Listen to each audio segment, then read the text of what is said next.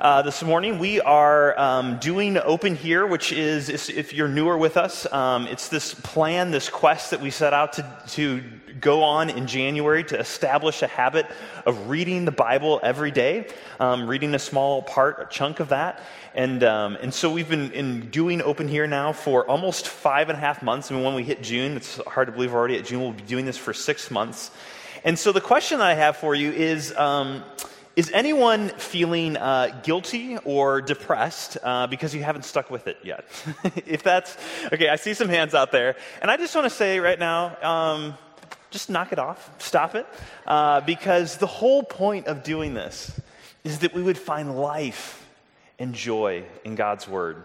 And I know that sometimes if we set goals and then, you have a crazy week or a crazy month or a crazy 6 months and then you've stopped doing this, that's okay. If this is not the right thing for you at this time, just feel no guilt about just setting it aside.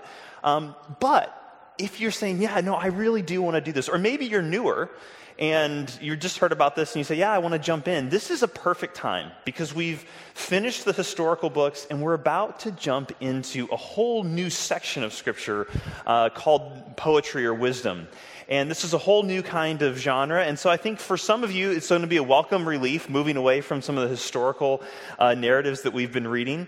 For others of you, you could be thinking, okay, poetry, great. I'm not very artsy. I don't really get poetry. So you're saying the next 5 weeks we're going to be reading poetry. I don't know if I'm super excited about that. And actually, that was my attitude toward poetry all through high school. Because really, growing up and into high school, my attitude toward poetry was either it was something that was silly, like this Christmas card my dad would always quote. He got this Christmas card one year. He loved it. It was this, the quote that roses are reddish, violets are bluish, and if it weren't for Christmas, we'd all be Jewish. He loved quoting that. So poetry was either something silly like that, or it was something totally incomprehensible. I still have this memory of sitting in my room as a junior higher, reading these haikus that we were assigned to read, and then just going completely over my head. I was like, these 3 lines, what's haiku? I didn't get it at all. But in high school, I encountered Richard Lovelace's poem called To Lucasta Going to Wars. It's a famous poem. Probably everyone read it at some point in high school literature class. But for me, it was the first time I connected with a poem. When I read it, I felt something. It moved me.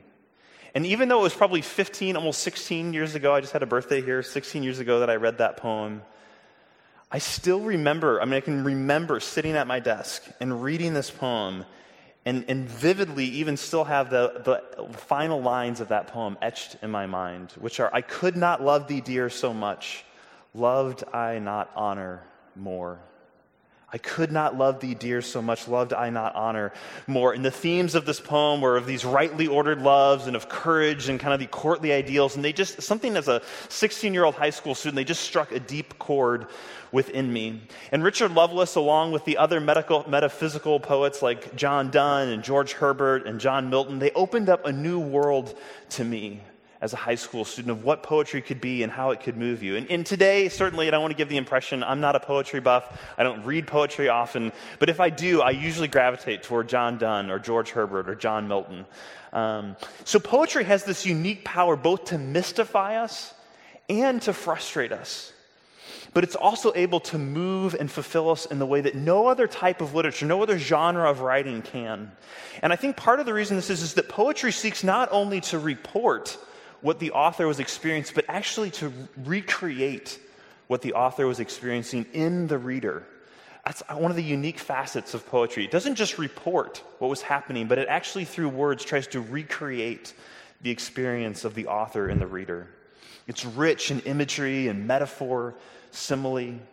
And also, depending on the culture and language, poetry looks very different. It feels very different. For example, if you have a Japanese haiku, which is really short and concise compared to John Milton's Paradise Lost, which is this long, epic thing, they're both poetry, but they're very different.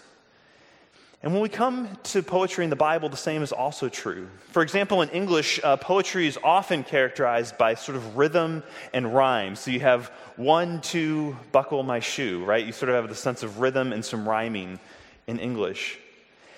However, poetry in Hebrew, which is what the Old Testament is written in, is the most frequently characterized by a literary device called parallelism.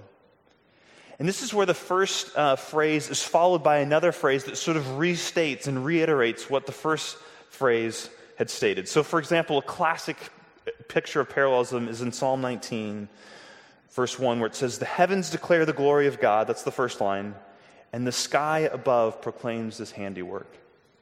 The heavens declare the glory of God, the sky above proclaims his handiwork. Sky and heaven, glory of God, handiwork. You see there in parallel. Poetry and wisdom literature, they don't present this sort of abstract philosophical theology. Rather, they have a very concrete, relational theology and its experience in life. One author puts it this way, he says, "Poetry speaks to the mind through the heart." I think that's why so many of us gravitate towards the Psalms. We love the Psalms because they speak to the mind through the heart. But the poetry and wisdom literature, they're different than other types of literature in the Bible. They have to be taken in slowly and savored. I think too often we approach the Psalms like Welch's grape juice when really we should be treating them like a fine wine. We just sort of guzzle them down when really we should take time to pause and savor and sort of swirl them around in our tongue and taste every nuance and layer of flavor. So this morning as we come to Psalm chapter 1, we want to slow down. We want to sip and savor. And this morning I have an outline that I want to put up on there. This is a little different than how I do my outlines. I actually drew this, so if you have a hard time reading it, I know the font's a little bit small and it's my handwriting, so it's not always the clearest. But I wanted to map out the psalm for you in this way, and I'll kind of be highlighting things as we go along. But as we look at Psalm chapter 1, this is sort of the flow of it. It presents these two ways, two paths.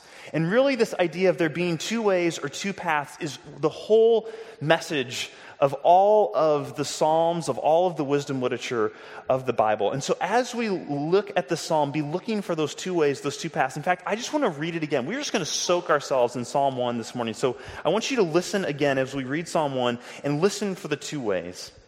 It says, "Blessed is the man who walks not in the counsel of the wicked, nor stands in the way of sinners, nor sits in the seat of scoffers, but his delight is in the law of the Lord.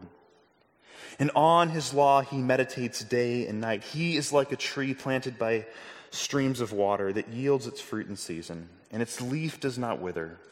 In all that he does, he prospers. The wicked are not so, but they are like chaff that the wind drives away. Therefore the wicked will not stand in the judgment, nor sinners in the congregation of the righteous. For the Lord knows the way of the righteous, but the way of the wicked will perish." There's two ways, the psalmist says. The one way is pictured as being a tree. The other way is pictured as being a chaff, which we'll get to in a bit. What is this chaff? There's a flourishing way, that's what it says at the top, flourishing way, how to be a tree, and there's a withering way, how to be chaff. These are the two ways that are presented to us in the psalm. So in other words, this psalm tells us how to be a tree or how to be chaff. But we all want to be the tree, right? I mean, as we read through this, the tree seems like the thing in the psalm you want to be. So how do we be the tree? I mean, the message of the psalm is be the tree. Be like the tree. That's the big idea here. Be the tree. And in Psalm 1, we see that trees need soil, that trees bear fruit, and that trees endure. Trees need soil, trees bear fruit, and trees endure. That's what's kind of going up the top side there. First, we see that trees need soil. And I was going to actually have an object lesson here, but the object lesson died, and so I don't have it with me. The object lesson was I dug up a little sapling out of my brother-in-law's yard, and I was going to put it in a little cup and say, trees need soil. But I didn't get it into the soil fast enough. I just kept it in water, and it died, so it's dead on my counter this morning. But it just shows that trees really do need soil. Water is not enough for them. They will die on your kitchen counter if you don't get them in the dirt quickly enough. So trees need soil. If they're going to live, they need soil. Not just water, not just light, they need the right soil. And so in this imagery of the poem, as we look at this, we need soil in our own lives. And what is the soil that leads to a life of flourishing, that leads to a tree that bears fruit, that endures? The question for us is, what sort of soil do we need to be planted in? To live the kind of life that the author says in verse 1 there is blessed. So verse 1 reads, "Blessed is the man," or you could translate it, "happy is the one." This applies to all people, not just to men. That the concept of blessedness or happiness is simply this. So blessing isn't the idea that we often think of. I mean, blessing, I guess I should say this. We don't often use the word blessing in our sort of normal day-to-day lives. I don't, at least. And I'm a pastor. But we don't usually walk around saying to people, blessed, or how blessed you are, or blessings. Maybe if you grew up in a more liturgical tradition, I went to an Anglican church for a while, the language of blessing was a lot more common there. But what does blessing really mean? Well, blessing, I think, is simply this. It's the good life as God designed it. When we're experiencing the goodness of life as God designed it, we're experiencing His blessing. Blessing is the joy, the pervasive sense of well-being that one experiences as we live life according to God's design as revealed in His Word. Blessedness is little patches of Eden springing up in the middle of a sin-marred world. I love this. One scholar defined blessedness. This is, blessedness is a life that takes real pleasure in living according to God's will. Blessing or blessedness is a life that takes real pleasure in living according to God's will. So the sure way not to experience that sort of blessing, the psalmist says, is to plant yourself in the soil of the crowd. This crowd that is walking and then standing and then sitting in the way of sinners and scoffers and the wicked. And notice that progression in the psalm. You move from a place of walking along to then slowing down to stand and then finally to sitting. And I love how D.A. Carson explains this. He says, this person begins by walking in the counsel of the wicked. That is, he picks up the advice, the perspectives, the values, the worldview of the ungodly. And if he does this long enough, he sinks to the next level. He stands in the way of sinners. And the translation there gives kind of the wrong impression, because in English, to stand in someone's way is to block them or hinder them. But in Hebrew, this picture is standing in someone's way is to sort of stand in their shoes, to put on their shoes, to live life as they live it. So to do what they do, to adopt their lifestyle, their habits, their patterns of conduct. And if he pursues this course long enough, he's likely to descend into the abyss, to the seat of mockers. He not only participates in much that is godless, but sneers at those who don't. So there's this progression of walking to standing, finally to sitting. That's the way not to flourish. That's the way down to being chaff. In contrast, those who experience blessing, this life as God intended it to be, are those who are trees that are planted in this good soil. Those who are planted in the soil of God's word. And we see this in verse 2. It says, his delight is in the law of the Lord, and on his law he meditates day and night. Again, there's that sort of parallelism, that picture of this delight and meditating being parallel to one another. Meditation here is different than the sort of meditation I think we often think of in kind of a New Age spirituality. When we think of meditation today, I think sometimes we can think of someone just sort of emptying their mind or kind of chanting something over and over to themselves. But the picture here is different. The word translated meditate here carries the idea of murmuring or muttering, kind of repeating a section of God's word over and over again. It's the regular repetition of God's word to oneself. And remember, when the Psalms were being written, and many of them were songs, right? They were actually sung. They had music to them. They didn't have printing presses, and they had certainly written language, but not the ability for everyone. Very few people had access to sort of a written portion of God's word. And so meditation, memory, was the way that if you wanted God's word, the way that you got it was to repeat it over and over and over again to yourself. In fact, so much of the narrative of the Old Testament and the ways that Psalms are constructed are designed to aid memory. Because the way that you had God's word, the way that you could reflect on God's word in that time was you had to memorize it. You couldn't sort of open up the Bible app on your phone and look up a verse. The only way you had it was to memorize it, to repeat it over and over again. So when this language of meditating, think of this sort of murmuring, this repetition, this muttering, kind of almost under your breath over and over and over again. And not just to have rote memory, but meditation always has this idea too of gaining greater insight into God and His Word. So in sort of a new age spirituality, the goal of meditation is actually to empty one's mind, but the goal of biblical meditation is to fill one's mind with thoughts of God and His Word. So what is meditation on delighting in God's Word? What does that look like for you and me today? Well, I think the first thing we need to recognize is that everyone meditates. I mean, you are meditating. I mean, the question is not if you're meditating, but what are you meditating on? What is constantly running through your mind? What are you thinking on over and over again? And this is where we really begin to see the connection as well between delighting and meditating. Because what we delight on, what we delight in, what we take joy in, what we gain pleasure in, those are the things that we inevitably end up meditating on. When Rachel and I were on vacation, I recently reread one of my all-time favorite C.S. Lewis books, Till We Have Faces. I think it's his masterpiece of fiction. And it's such a powerful book, and I love it so much, I delight in it. And so I couldn't help, after I read it, just to keep mulling it over in my mind, to kind of be repeating phrases or thinking about scenes in the book. What we delight in and we inevitably meditate on. What we delight in, we inevitably meditate on. So you're always thinking of something. The question is, what are you thinking on? And we need to be aware of what's shaping our hearts, what's shaping our minds. So the question for us is, who do we listen to? And how are we listening? And both of those questions are important. Who or what are we listening to, and how are we listening? So first, who do you listen to? Who are you walking with? Who are you standing with? Who are you sitting with? Where are you planting yourself? With those who are pursuing God's design, or with those who are abandoning His design? Now, does this mean that we should separate ourselves from anyone who's not a Christian or who doesn't go to our church? Of course not. That's not at all the message of this psalm. But the question is where are our roots?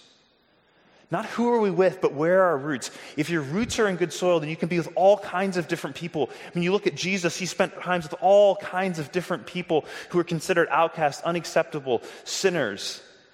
But where was He rooted? He was rooted in this relationship with the Father and in God's Word. So it isn't a question of who we spend our time with, but who's influencing us? Where are we rooted? We are called to be a faithful presence in a good but fallen world. And the psalmist's point is that where we are planted makes all the difference. So who are you listening to? Who's shaping you? But we also need to consider how are we listening. Not just who are we listening to, but how are we listening to. About 5 years ago, Nicholas Carr wrote an essay that was published in The Atlantic called, "Is Google Making Us Stupid?" And he recently has continued work on this theme. He's got a great book called The Shallows. And in this article, he has this great quote. He writes, it's sobering words. He says, "What the internet is doing is chipping away my capacity for concentration and contemplation.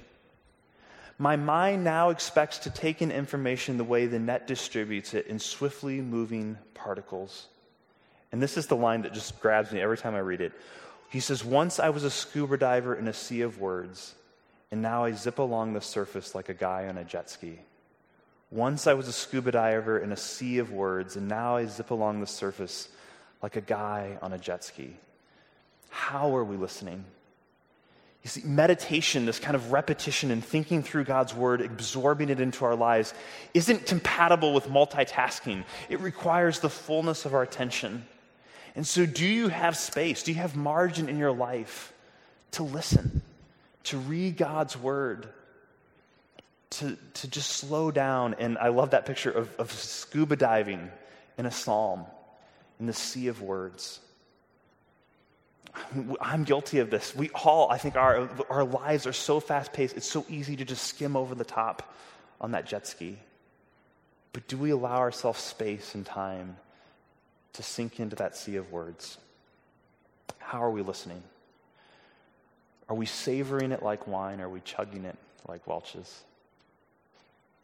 You know, every week we have a conversation starter in the welcome folder that you were given on the back. That's a great point into, or a great point of entry into meditation with other people or as an individual. Also, every week on our website, if you go to the Open Here section, as a family, if you have kids, students, there's a family guide that has scripture memory. It has activities to help you be able to bring God's word into your life. So I would encourage you to check out both those things, the conversation starter and the family guides. We have teams of people each week who think through the text of Scripture. They always relate to what we're reading, what we're teaching on. Help us to bring it in.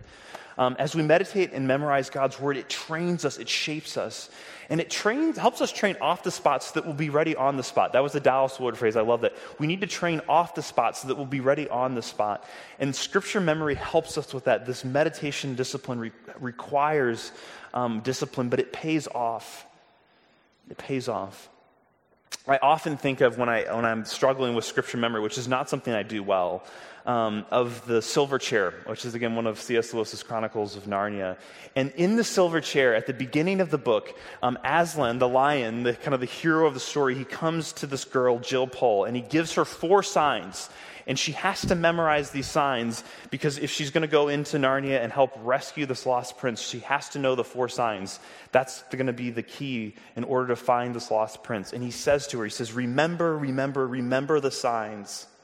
Say them to yourself when you awake in the morning and when you lie down at night. And whatever strange things may happen to you, let nothing turn your mind from following the signs. But as you read through the silver chair, as she and her companion, they get caught up in the difficulties and the circumstances they face, and she begins to forget the signs. And Lewis writes, soon they never talked about Aslan and even the lost prince. And Jill gave up her habit of repeating the signs over to herself every night and morning. She said at first she was too tired, but soon she forgot all about it. Man, I've been there. At first, I'm just too tired for this. And then I just forget about it altogether. So who are we listening to? How are we listening? Second, we see that not only do trees need good soil, they also bear fruit. That's the next thing. So they need good soil, but they also bear fruit. This is what we see in the next section of the Psalm. So let's just read again from the beginning, 2 verse 4. It says, blessed is the man who walks not in the counsel of the wicked, nor stands in the way of sinners, nor sits in the seat of scoffers, but his delight is in the law of the Lord. And on his law he meditates day and night. He is like a tree planted by streams of water that yields its fruit in its season. And its leaf does not wither. In all he does, he prospers. The wicked are not so, but are like the chaff that the wind drives away. So stanza 2 in the psalm, the second set of verses here, it's all about a fruitful tree and being compared with the exact opposite, this fruitless chaff. But let's talk about the tree first. In the Middle East, which is where the psalmist lived, trees are rare, depending on what part you're at, because much of the Middle East is an arid desert kind of climate, right?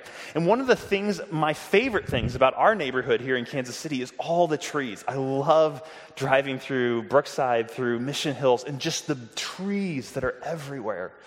In fact, I was coming back from a graduation party yesterday, driving down Ward Parkway, and I was just stunned. It was a beautiful day, and there's just this canopy of trees that you see driving down Ward Parkway. I love it. It's one of my favorite things about Kansas City, about this part of our city.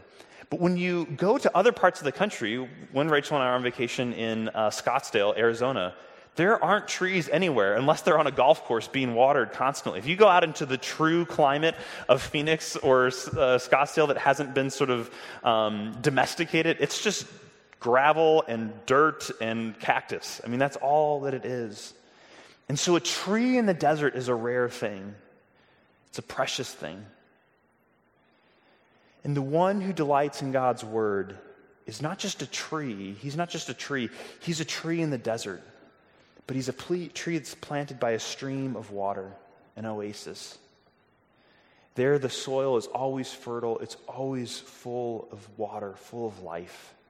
And this book is a constant stream of living water. With roots here in God's word, our tree of our lives will always bear fruit in its season. And this isn't sort of like a bargain we make with God where we say, okay, if I'm doing this, If I'm obeying your word, if I'm constantly reading it, then you are sort of obligated then to bless me and prosper me. No, it's more like if you do this, if you're in God's word, if it's nurturing you, if it's nourishing you, then this kind of stuff is inevitable. A life that's rooted in God's word will make good decisions. A life that's rooted and shaped by God's word works hard. It loves plentifully. It gives generously. And what a life is happier than that? And it's not that life is always easy for this tree either. If you turn to the prophet of Jeremiah, I'm not asking you to turn there now, but if you were to read over in Jeremiah 17, Jeremiah writes, he echoes the psalm almost exactly. He said, "Blessed is the man who trusts in the Lord. He is like a tree planted by water that sends its root out into the stream and does not fear when heat comes, for its leaves remain green, and it is not anxious in the year of drought, for it does not cease to bear fruit."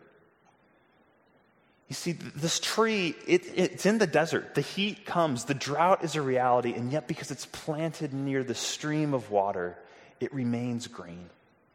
It remains standing firm. And children and students who are here, think about this. The rules that your parents give you, the guidelines that they set up, they are for your good, for your flourishing. It's because they want you to be like the tree. When we obey, we flourish. When we don't, well, the psalmist says, the wicked are not so, but they are like chaff that the wind drives away. And I don't think chaff is something we often deal much with because we're not living in an agricultural setting. But if you take wheat, this is an actual little piece of wheat here.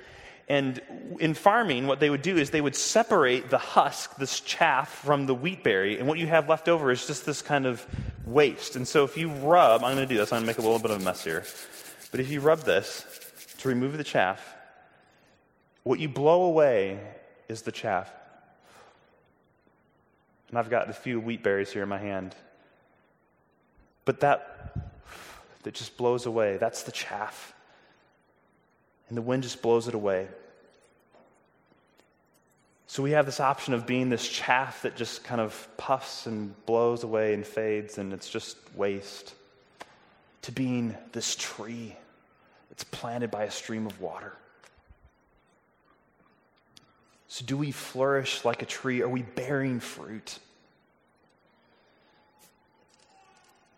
And by fruit, I mean what makes us different as followers of Jesus? Is there anything that we can point to in our lives and say, this I do out of obedience to Christ? So trees have roots, they bear fruit, and third, we see that trees endure. The trees endure. And I want us to read this entire psalm again, and I'm going to have it up on the screens for us. I want us to read it together again. I just want us to soak in this psalm. So let's read this aloud together one more time. Blessed is the man who walks not in the counsel of the wicked, nor stands in the way of sinners, nor sits in the seat of scoffers. But his delight is in the law of the Lord, and on his law he meditates day and night. He is like a tree planted by streams of water that yields its fruit in season, and its leaf does not wither. In all that he does, he prospers. The wicked are not so, but are like chaff that the wind drives away. Therefore, the wicked will not stand in the judgment, nor sinners in the congregation of the righteous. For the Lord knows the way of the righteous, but the way of the wicked will perish. The wicked will not stand in the judgment. They will not make it to the gathering of the righteous. The wicked, both their path and themselves, they will perish. Proverbs 14:12 says that there are many ways that seem right to a man, but its end is death. And if this is your life, that death and judgment is the inevitable end of this life that seeks away from God's design. But trees endure. The Lord knows the way of the righteous. The idea there is him watching over, caring, protecting, sort of like the sun shining down on the tree. So the question here is, where are you headed? Are you living with the end in mind? Every one of us is moving towards death physically. I mean, every one of us will die. That's one of our certainties in life. Are you living with the end in mind? What will you be remembered for? Will it all have been worth it? Will you endure? You see, the reality, however we answer these questions, is that we all fall short. And I think in most of us, in our most honest moments, at least I know I would say that I'm most likely in my honest moments to say I am dangerously close to being like this chaff rather than being like a tree that endures. But the good news is this, that Jesus carried his tree so that we can become the trees that we're called to be. You see, the law, God's law, apart from Christ, it is a curse. Paul writes in Galatians 3, he says, Christ redeemed us from the curse of the law by becoming the curse for us. For it is written, cursed is everyone who hangs on a tree. You see, Jesus became the chaff for us. He was the one who was swept away in judgment on your behalf. He who knew no sin became sin for us, so that we might stand in the congregation of the righteous, clothed in his righteousness. When God sees us, we who have faith in Jesus, he sees a beautiful forest with Jesus, our Savior, as the tallest tree. Because of Jesus, God restores us and he calls his people, Isaiah says this, oaks of righteousness, planted in the Lord, that he may be glorified. Look around at all of us. We are a beautiful forest that God is making. Some of us are saplings, some of us are tall trees, young and old, but we are a forest. How happy and how blessed are we? Entrust yourself to the one who hung on a tree for you, and be the tree that bears fruit and endures.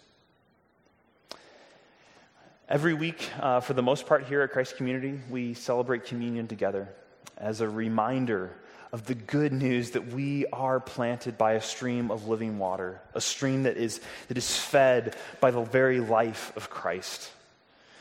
And you don't have to be a member here at Christ Community to participate in communion. If you are a follower of Jesus, if you consider yourself a follower of Jesus, you are welcome at his table. And if you're not there yet, if you're still wrestling through what it means to be a Christian or what it means to follow Christ, this is a moment where you don't have to come forward. Please feel free to remain seated and participate in just by praying to yourself. And when you come in groups of 4 or 5 and just gather around the table, take communion together and take the bread, dip it in the cup. And there's 4 communion stations around the room. There's 2 in the back and 2 up front. This one in the back also has gluten-free communion elements available if that's something that you need. And when you go to receive communion, it tends to work best if you come out these outside aisles and then return to your pew in the center aisle. And especially if you're a first-time guest with us, you've probably noticed these pews are a little smaller. The space between them is not great. And so if you have to kind of climb over someone getting in or out of your seat, that's totally okay. We're used to it. We're used to bumping into one another a little bit during this process. So feel free to do that. And take your time as you come to the communion table. As you taste and touch and see the good news, savor it. This is Christ's sacrifice for you. Remember it, enjoy it.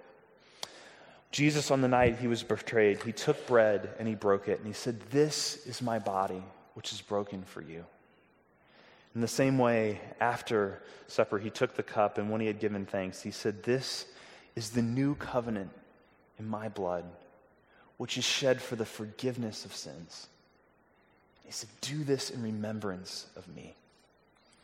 Let's pray now as we prepare to come to the Lord's table. Father in heaven, we are so thankful that you have given us your word, both your written word, but even more supremely your living word, Jesus, who, if we plant ourselves in his life, we will be a tree that endures.